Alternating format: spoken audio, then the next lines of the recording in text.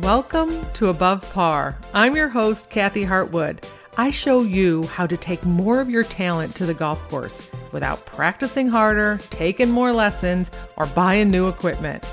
I show you how to end the frustration of underperforming so you can start playing to your potential. This is where you are going to learn how to think above par so you can play below par. Let's get to it. Hello, my golf friend, and welcome back to Above Par. I hope you're doing amazing. I wanted to talk to you this week about competitiveness and being competitive, what it means to be competitive, whether we're too competitive or we're not competitive enough, and how you know, how you decide whether you're being competitive enough. I know a lot of people have a little bit of drama around the word competitive. I certainly did, and I'll tell you a story about that. But it comes up a lot in conversations I have with students and clients about sometimes feeling not competitive enough or feeling too competitive and what we make that mean.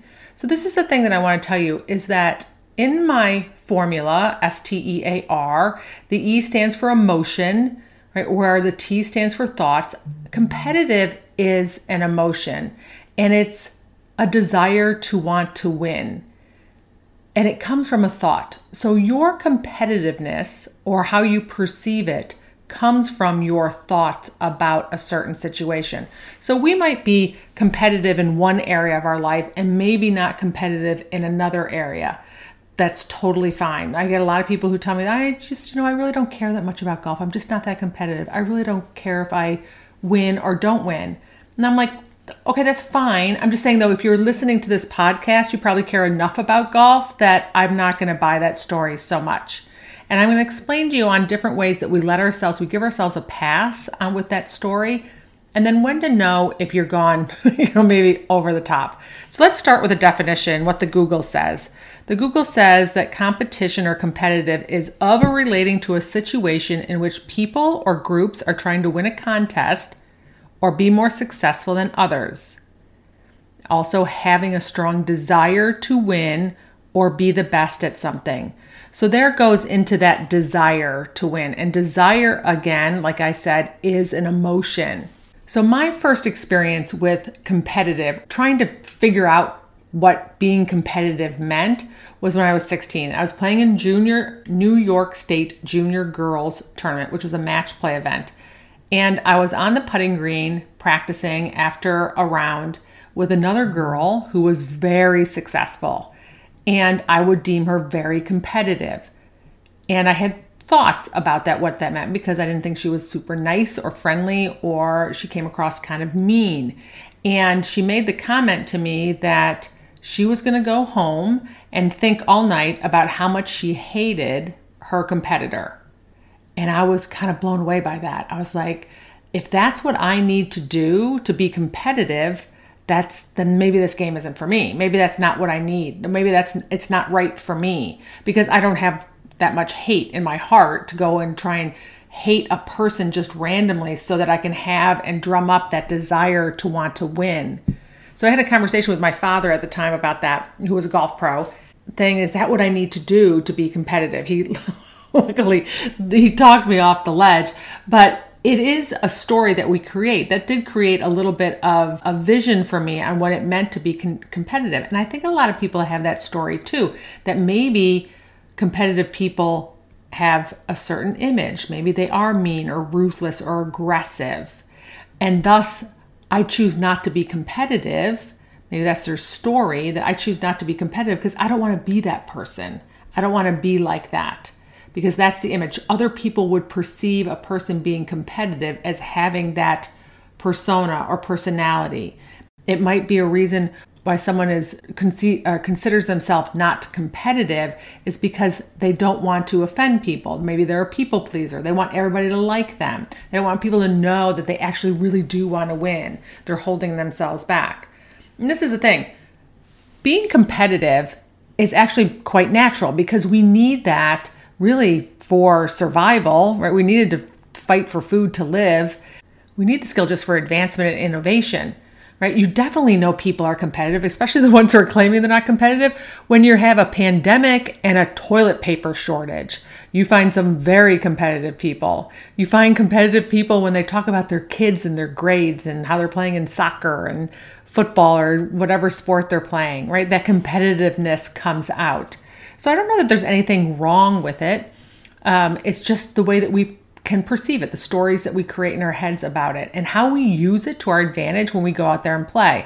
It can either work for us or it can work against us. So I talked a little bit about that feeling of lack of competitiveness, right? Which I think is, again, a feeling driven from how our own definition of what competitive means. So I encourage you to ask yourself what it means to you. What do you think being competitive means? What's the visual that you have of a person who is competitive? Is it negative?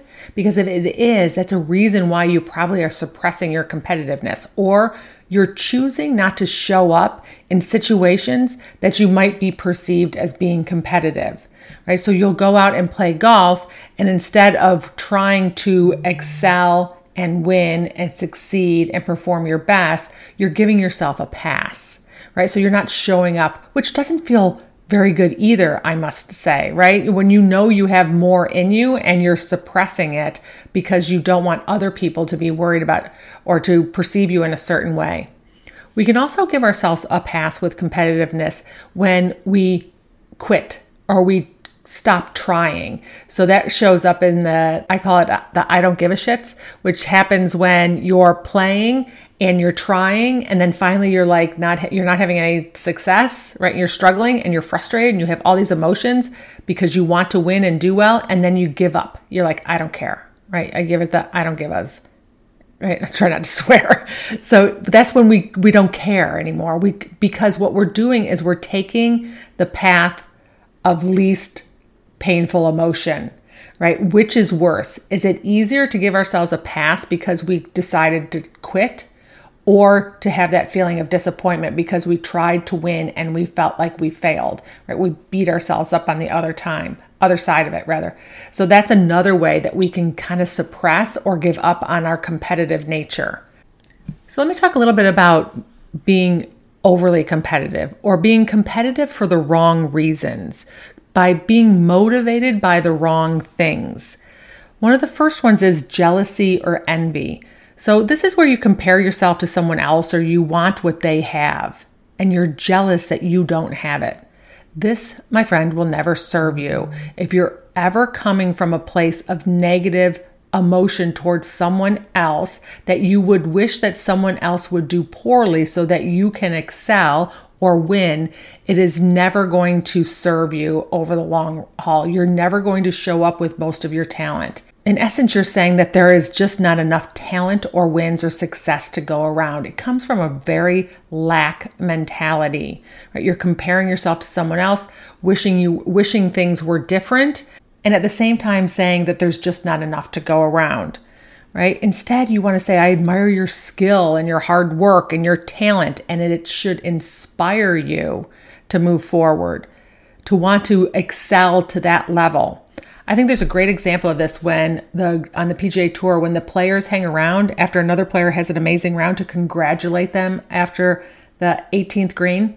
I think Jordan Spieth is an amazing example of this. He always seems to go up and say, hey, well done, nice round, good playing, congratulations. Right? There's plenty to go around for everybody. You want to admire other talent and use it as a way to inspire you and motivate you to go forward.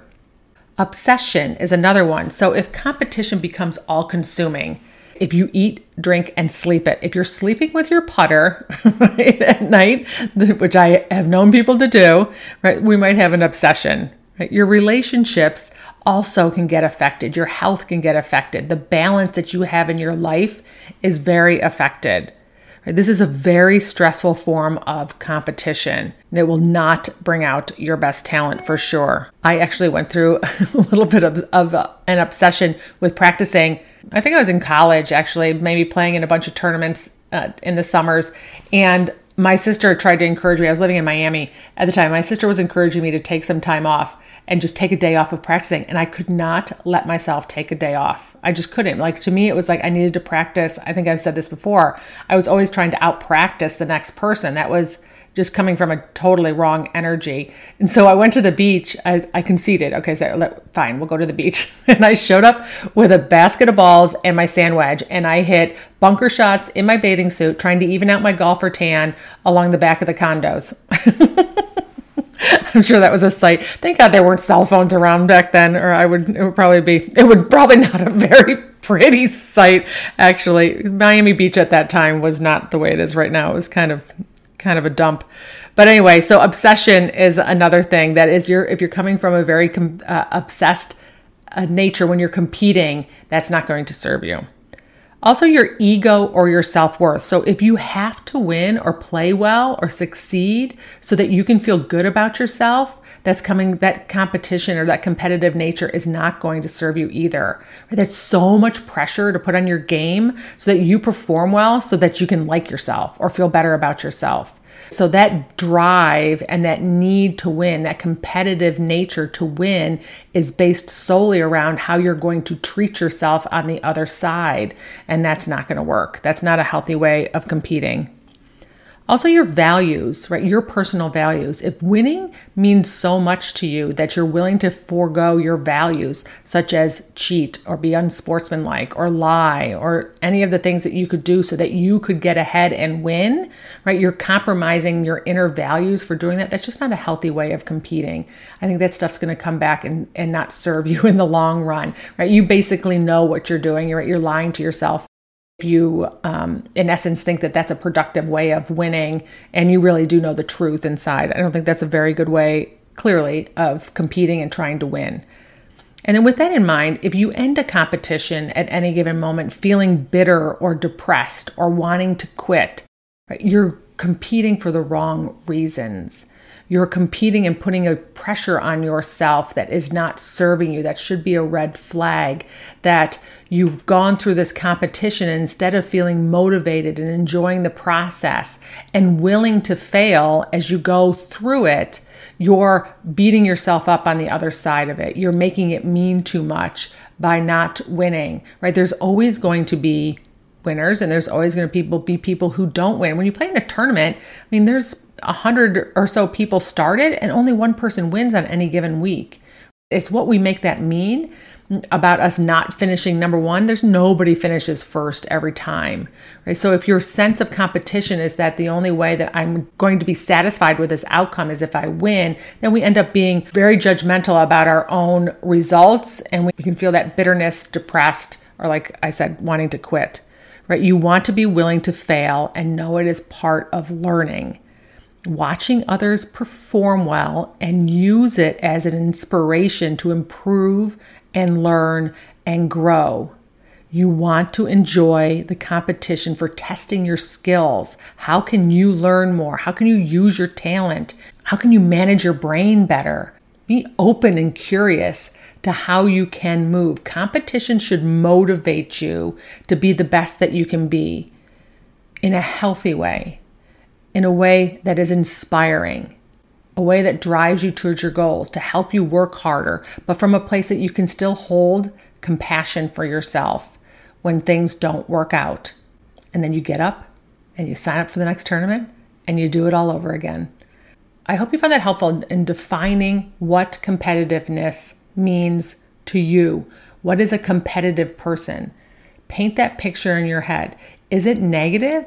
Are you creating it in a negative light or is it a positive light? And do you have any of the red flags that you're getting yourself towards an unhealthy competition? Listen, this is what I teach people and coach people on all the time, is really how to balance out that pressure and stress that we put on ourselves to wanting to win, to trying too hard, to pushing towards results, and then also being able to take all of our talent out there. Right? You want to find that balance between what is healthy and not healthy so that you can really excel on the golf course. So I hope you found that helpful, and I look forward to talking to you next week.